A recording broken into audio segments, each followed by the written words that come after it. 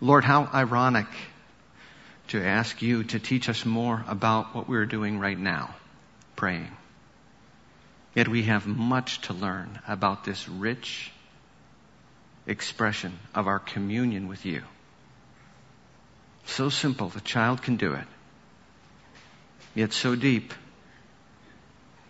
your Son, Jesus Christ, spent entire nights in it. Teach us more today about this beautiful thing you've given us called prayer, so that to your glory we might use it more and more for your purposes and toward your end. In Jesus' name, amen. Now I'll ask you also to take the one more thing that should have been in your bulletin, and that was this prayer guide that we've been giving you over the last few weeks. And I want you to keep that in hand. Again, the first page has to do, the cover has to do with this practicing of the office. Not going to spend any time there today. But if you would open it up, I would like you to be able to answer this question: why pray? With these very simple phrases that I've been giving to you and repeating to you over these weeks. We pray because we need Him. We pray because we need more than just this reality. We pray because we need help. And we pray because we need protection. And you can do this so simply, just following through the Lord's Prayer that many, if not every one of you, has memorized. Our Father who is in heaven. This collective idea of prayer, that it's not so much personal, as individual, that is, as it is collective. Oh, it's personal, but it's not individual. It's collective. Our Father. We're to pray together. And to this Father who is loving and caring, this Daddy, this Papa, who understands us like no other. And yet as close as He is sovereign over everything and worthy of our gratitude. We pray because we need Him. Your kingdom come, your will be done on earth as it is in heaven. And it is about Him. We're joining something that He's doing. And He wants to see that perfect reality which He has in heaven grow into our lives daily as He prepares us for the day that He'll take us to that perfect reality. We pray because we need so much more than this. Give us this day our daily bread, and forgive us our debts as we've also forgiven our debtors. Our first legitimate request. We need help, and that need is total and perpetual. It's today, it's every day, and we should begin our days this way, each one with this kind of humble recognition, practicing the office, which is the front covered, starting your day in prayer with that kind of humble recognition, using this prayer, and finishing with the great commandment. Freely seeking forgiveness and freely offering forgiveness as a collective and a connected whole. We pray because we need help. And lead us not into temptation, but deliver us from the evil one. We pray because we need protection. We're in a battle, and we're in a battle with ourselves, our own nature, and we're in a battle with our nemesis, the evil one. We need to pray for protection from ourselves. We need to pray for each other in those critical moments where we must make the right choice, lest He have control over us.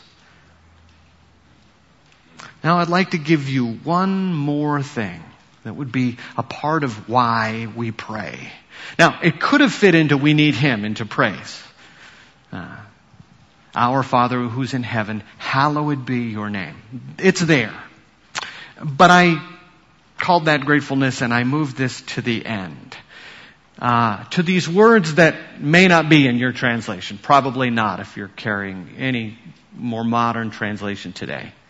And I'd like to, as I said last week, preach a message on words that are not there. A biblical message on words that are not there. That's an irony. How can that possibly be? The two pastors that are here that are visiting are going, oh boy. Now where are we going? But you know, some of you are familiar with having memorized this a long time ago. And so let me read you these words from a commentator. For thine is the kingdom, the power and the glory forever and ever. Amen. This phrase is found in various forms in many manuscripts. The diversity of what parts are attested to is itself suspicious. And the manuscriptural evidence is overwhelming in favor of omission. Surely it's more important to know what the Bible really contains and really means than to cling to something not really in the Bible merely because it gratifies our tastes or even because it has for us some special associations. These are the words that are not actually in the oldest manuscripts. For thine is the kingdom, the power, and the glory forever and ever.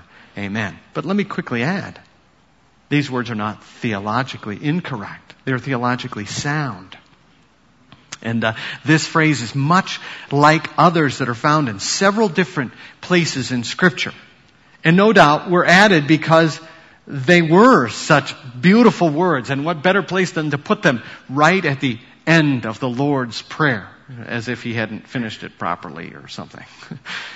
But these words like this are found in a number of different places. So, for fun, I thought we'd take advantage of where those doxologies are and see what we might learn from them regarding a part of prayer. And this is why I'm doing it, not just for fun. But the reason I'm doing this is because there's a huge area of prayer that we neglect greatly. That, in fact, the Psalms dedicate tremendous amounts of time and effort to, and we don't. That is unadulterated, unselfish, unpersonally involved praise of Him that has nothing to do with me. You see, even gratefulness is somewhat self-serving, isn't it? Because we're expressing gratefulness for what He did for us. What about unabashed, unconditional, God-glorifying praise? Just because He is, right? Honestly, how much time in prayer do we spend doing that? We don't. Because we come with our burdens and our concerns. And we need all of these things, as I've listed. We need Him, and we need help, and we need more than this reality, and we need protection. And so our prayers tend to be overwhelmed and overcome with us. When prayer implicitly is about Him. So, the fact remains, we must pray because we need to praise. We pray because we need to praise. Take your time and adore. So let me go through some of these doxologies that are so similar to this one that actually isn't there, and show us some reasons why we need to praise. You probably think, okay, you're right, I should praise, but let me give you some reasons. Because it tends to transform us if we only will. So we should praise, we should pray in praise because of His goodness. 1 Chronicles 29 verses 11 to 13. And here the context is David, who is in his old age. He's right at the end of his reign. He's about to turn everything over to Solomon. He wanted to build the temple. Because here he dwells in this majestic, unbelievable palace. And the Lord is still dwelling in a tent. The tabernacle at that point was still existent. And he said, Lord, that's not right. But the Lord said to him, no, you cannot build that because you were a warrior and a man who shed blood. Nonetheless, David wanted this to be the legacy he wanted to leave. And so his son Solomon, his chosen son, by God as king to build the temple, was provided for by David. All of these things. David collected tons of gold and silver and bronze and precious stones and all of the wood and all of the marble. And David then, in this passage, it says, gave literally tons of his own treasury toward the building of the temple. 1 Chronicles 29 verse 3. And then it's interesting as you read through the passage, it says, so the people did the same, and they gave willingly. And so they had a storehouse, a treasure chest of almost inconceivable value to us, with literally tons of gold and silver, precious stone, bronze and wood and marble. It must have been an incredible temple once it was complete. Now, there's a very interesting application. That's a bit of a sidebar, but I have to share it with you, that I think is extremely important. I mentioned, David provided these things. First of all, because he was king. Secondly, he provided out of his own treasures, his own wealth. And then the people saw that, and they gave willingly. Real important application here. Your leaders, your staff are giving richly for these months that I've been here.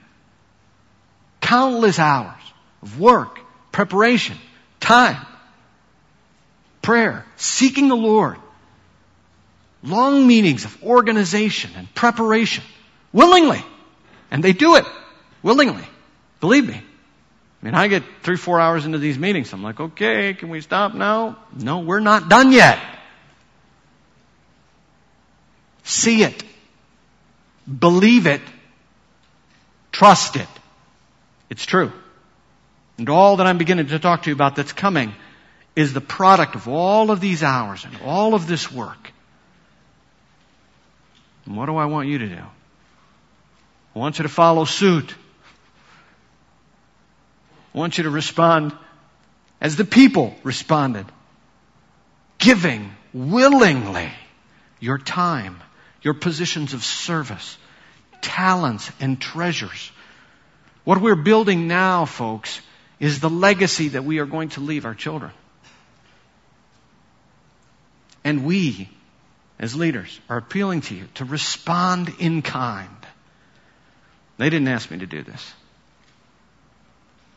I just happen to be able to be a spokesman to say, in the face of all that they have poured into this, it would be a shame for people not to see and understand that. And because they have, just like David gave, they would respond and say, yes, let me do the same.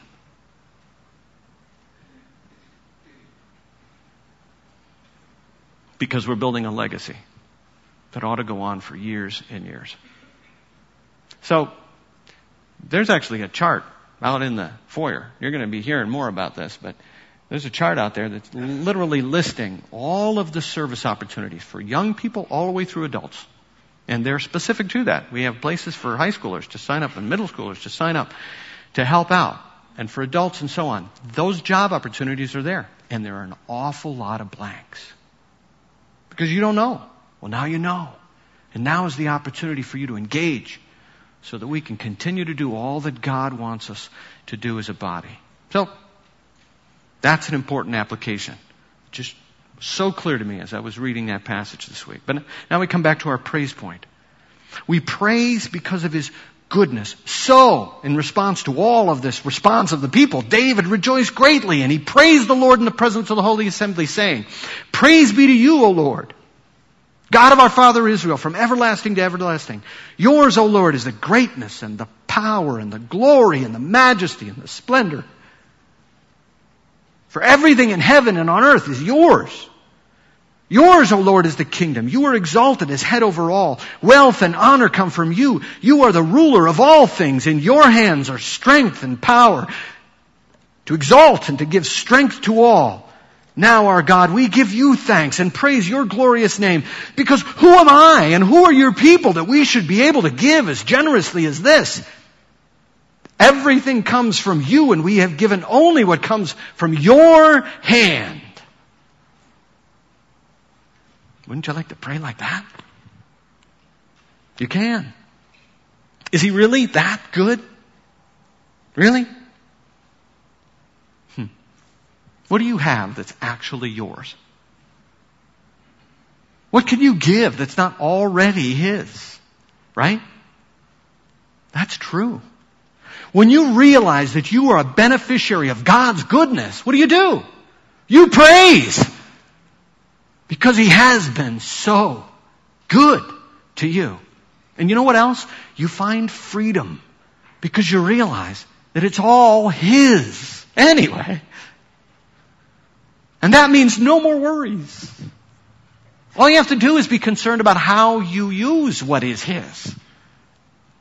Isn't that good? Do you remember the pineapple story? Remember the missionary with the pineapples and the people that were stealing them?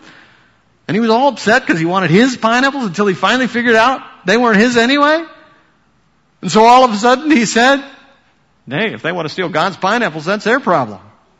And then they were all upset about that, remember? Because they're His.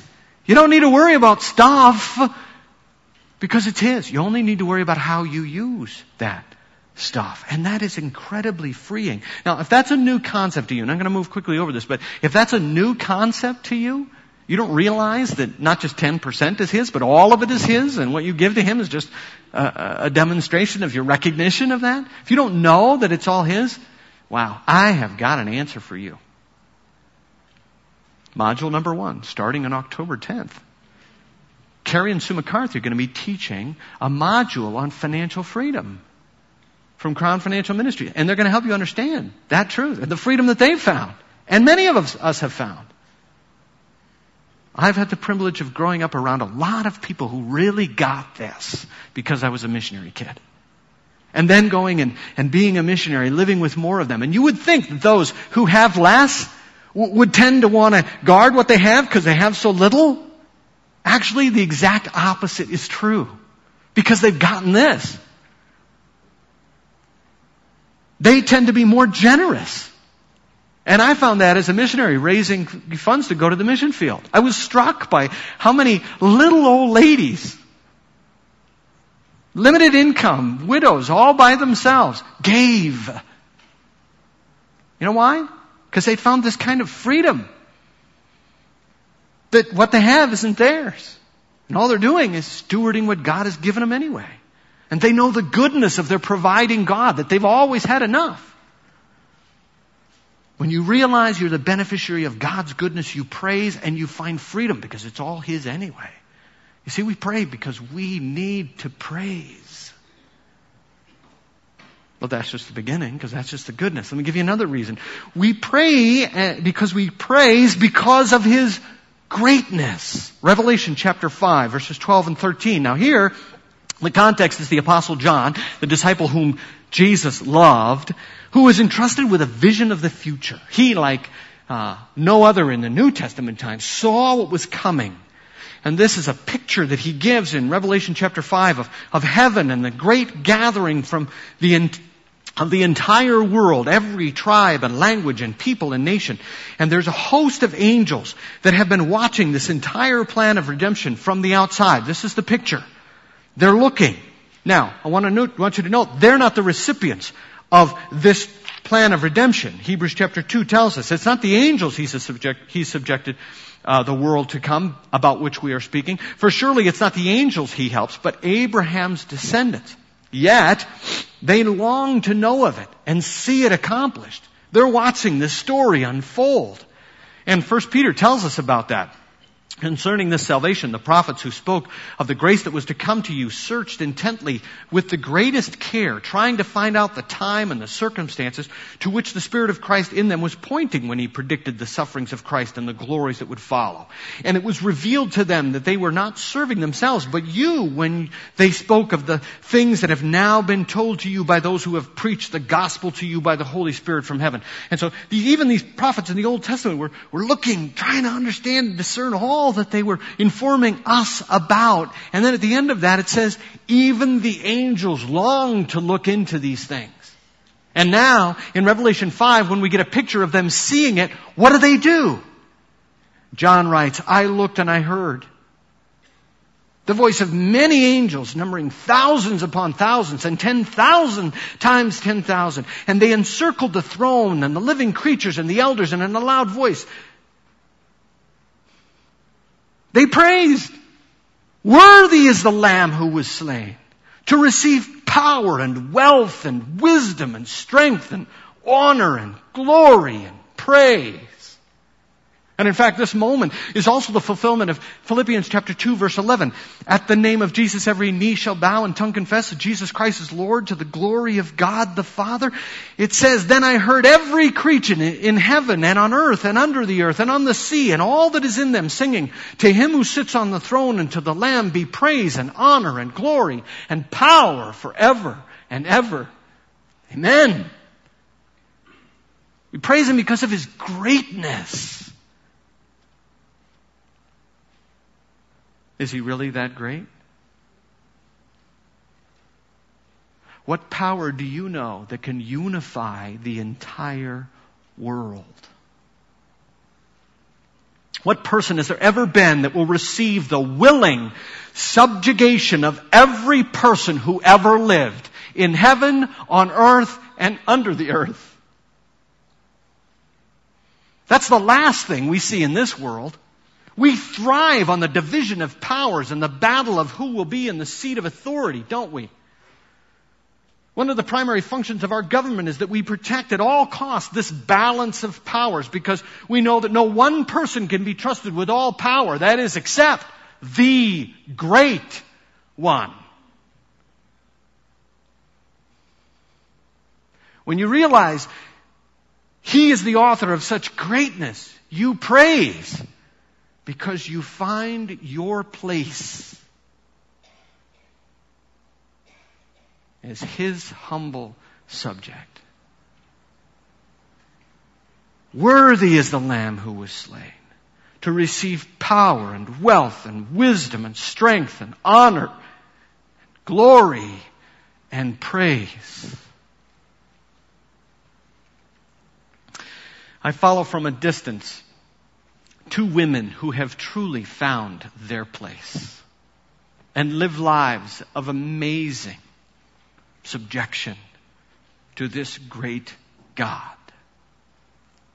One of them you would never expect to do what she does. She is the epitome of grace and elegance. Yet she spent 20 years of her life living in the remote jungles of Irian Jaya, ministering as a nurse and a Bible teacher to the most backward, underdeveloped people, living in abject poverty and literal squalor. And her last years there were actually living as they did in their village, so that she could develop and teach them methods of personal sanitation and hygiene to keep them from the many diseases that they contacted regularly because of the way that they lived. And as if that weren't enough, she's now completing her missionary career in the war-ravaged and extremely dangerous country of Afghanistan. The other woman that I follow from a distance is living in the same country. She's developing micro businesses for the oppressed and poverty-stricken, continuing to move deeper and deeper into the remotest areas of this country to help orphan children, the victims of war, and the economically forgotten. Now, why do I mention that?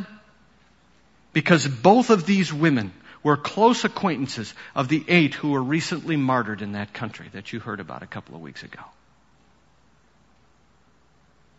From the one, I read a letter and I heard her grief. The other, I literally saw on a clip from CNN where mourners were gathering at the cemetery. Both of these women have found their place. Now, don't be mistaken. It's not a place they call home. It's a place where they go to share the greatness of the one who has prepared their final and true dwelling place that they call home. And that is so important that any earthly definition of home becomes insignificant to them. When you realize He is the author of such greatness, you praise and you find your place. You say what He is deserving of hearing. Worthy is the Lamb who was slain to receive power and wealth and wisdom and strength and honor and glory and praise. And you say it with everything you have, your life, your breath, your behavior.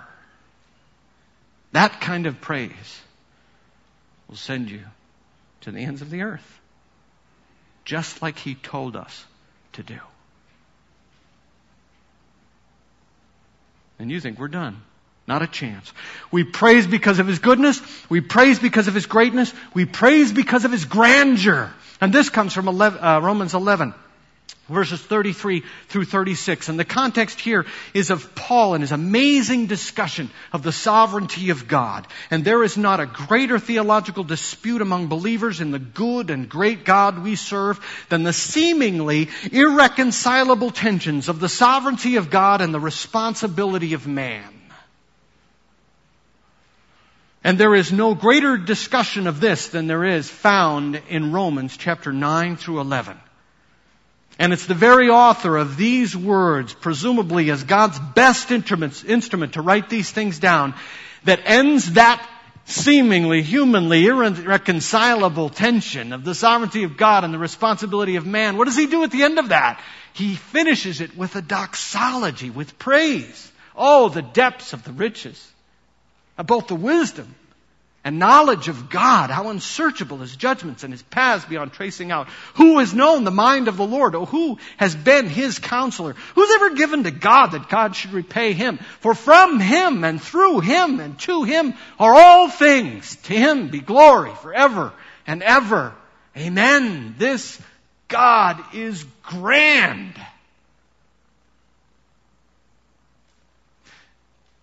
Is He that grand?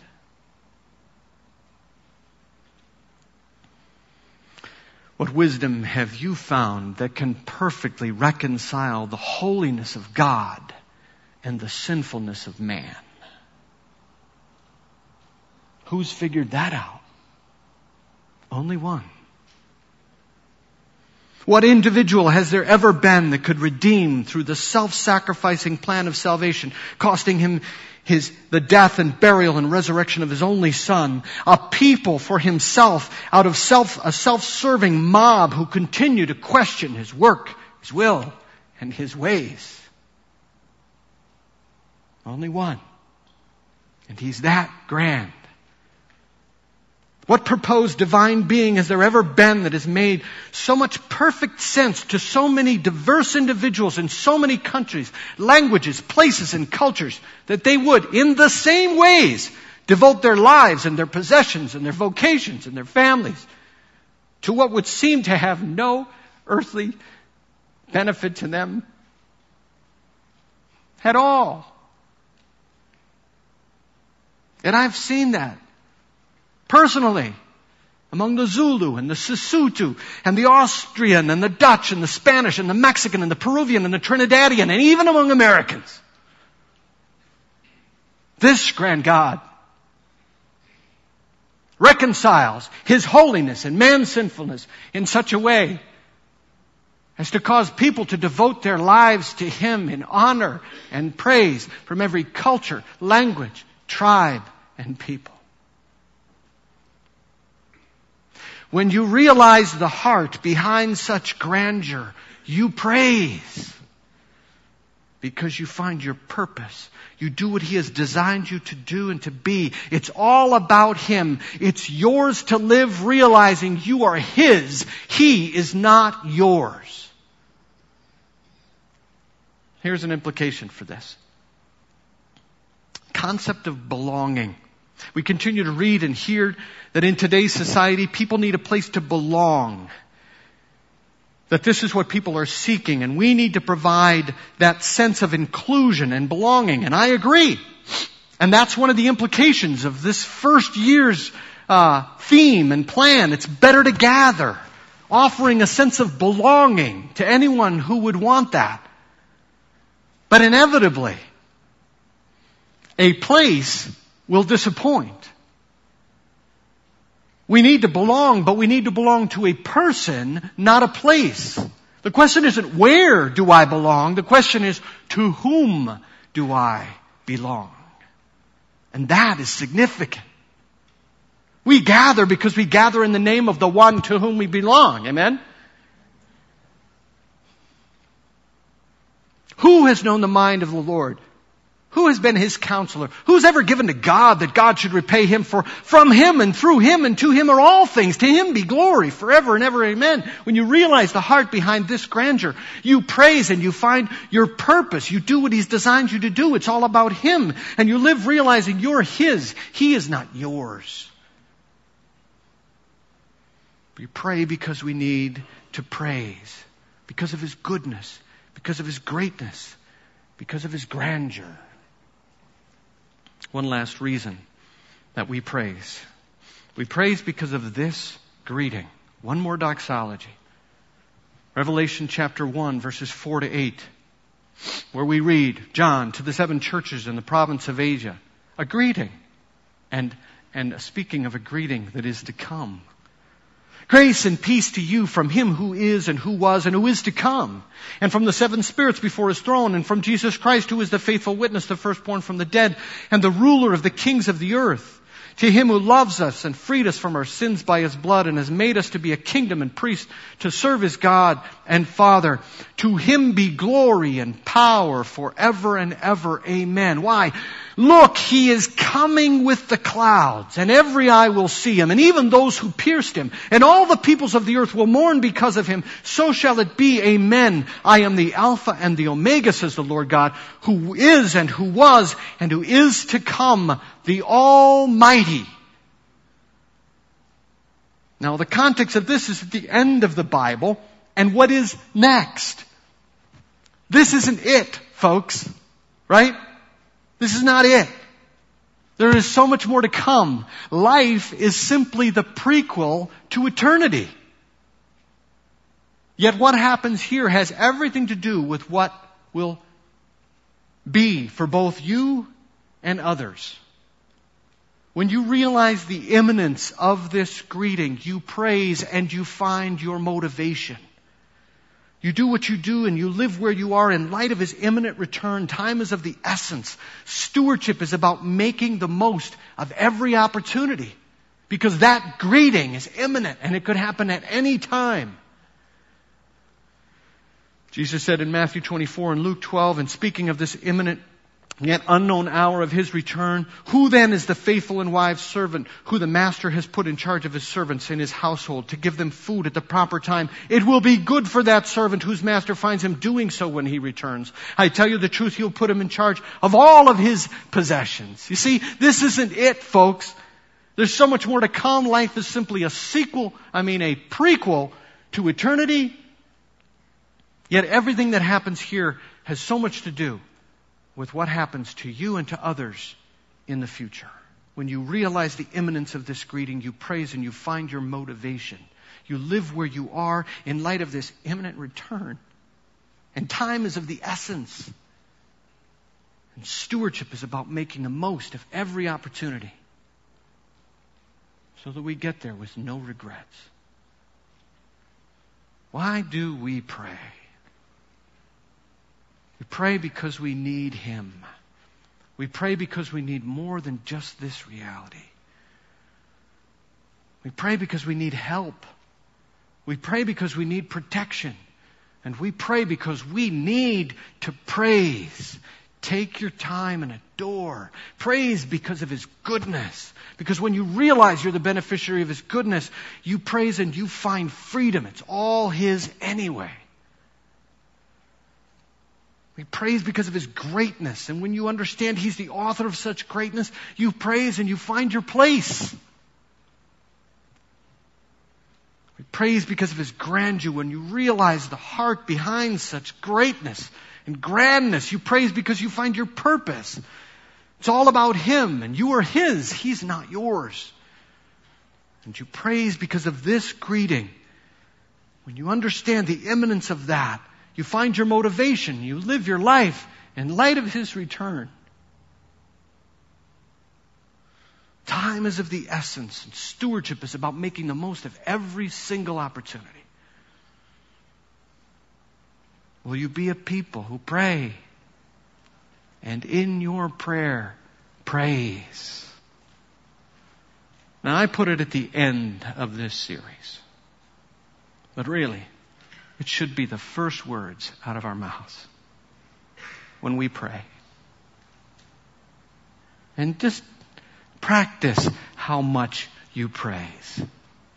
And see how quickly you run out of the words. And then return to doxologies like this.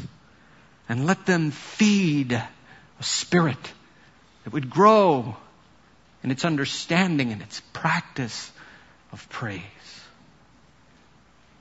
So, Now we know why we pray. And now we know a little more of how we are to pray. All that's left to do is what? Do it. And do it more. That God might hear from the lips of His people what He deserves to hear. Now, just before I close in prayer, I want to mention one other thing. Some of you are wondering what in the world these things are that are on the stage to my right, and why in the world I never got to them, and is this message ever going to end? If you have plans for next Sunday already set, God bless you, it's Labor Day weekend, have a great time. If you don't have any plans for next weekend, don't let us yield to temptation, Lord. I encourage you to be here. Don't take a Sunday off. A hand, an apron, and a backpack full of rocks.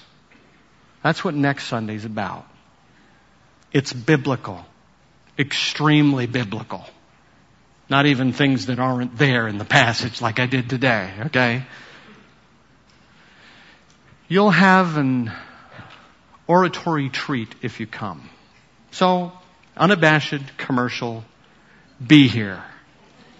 Because if you do, I promise you will not soon forget this. Now that's not boasting. I just have shared this before, and for years afterwards I've had people come up to me and mention it. Because it helped them. So there's your reward for not going on vacation next weekend. For those of you who got plans, sorry. Guess there'll be a recording. But come and hear about a hand and apron and a backpack full of rocks. Let's close in prayer.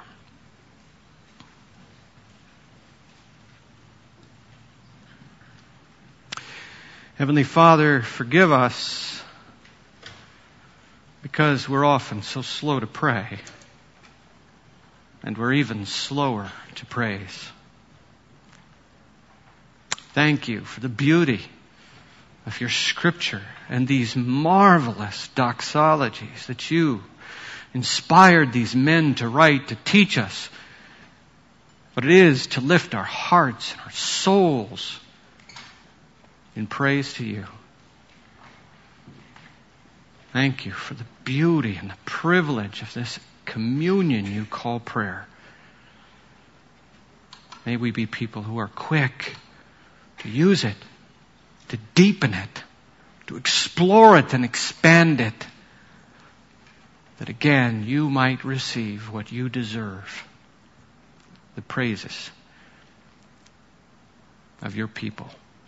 In Jesus' name, amen.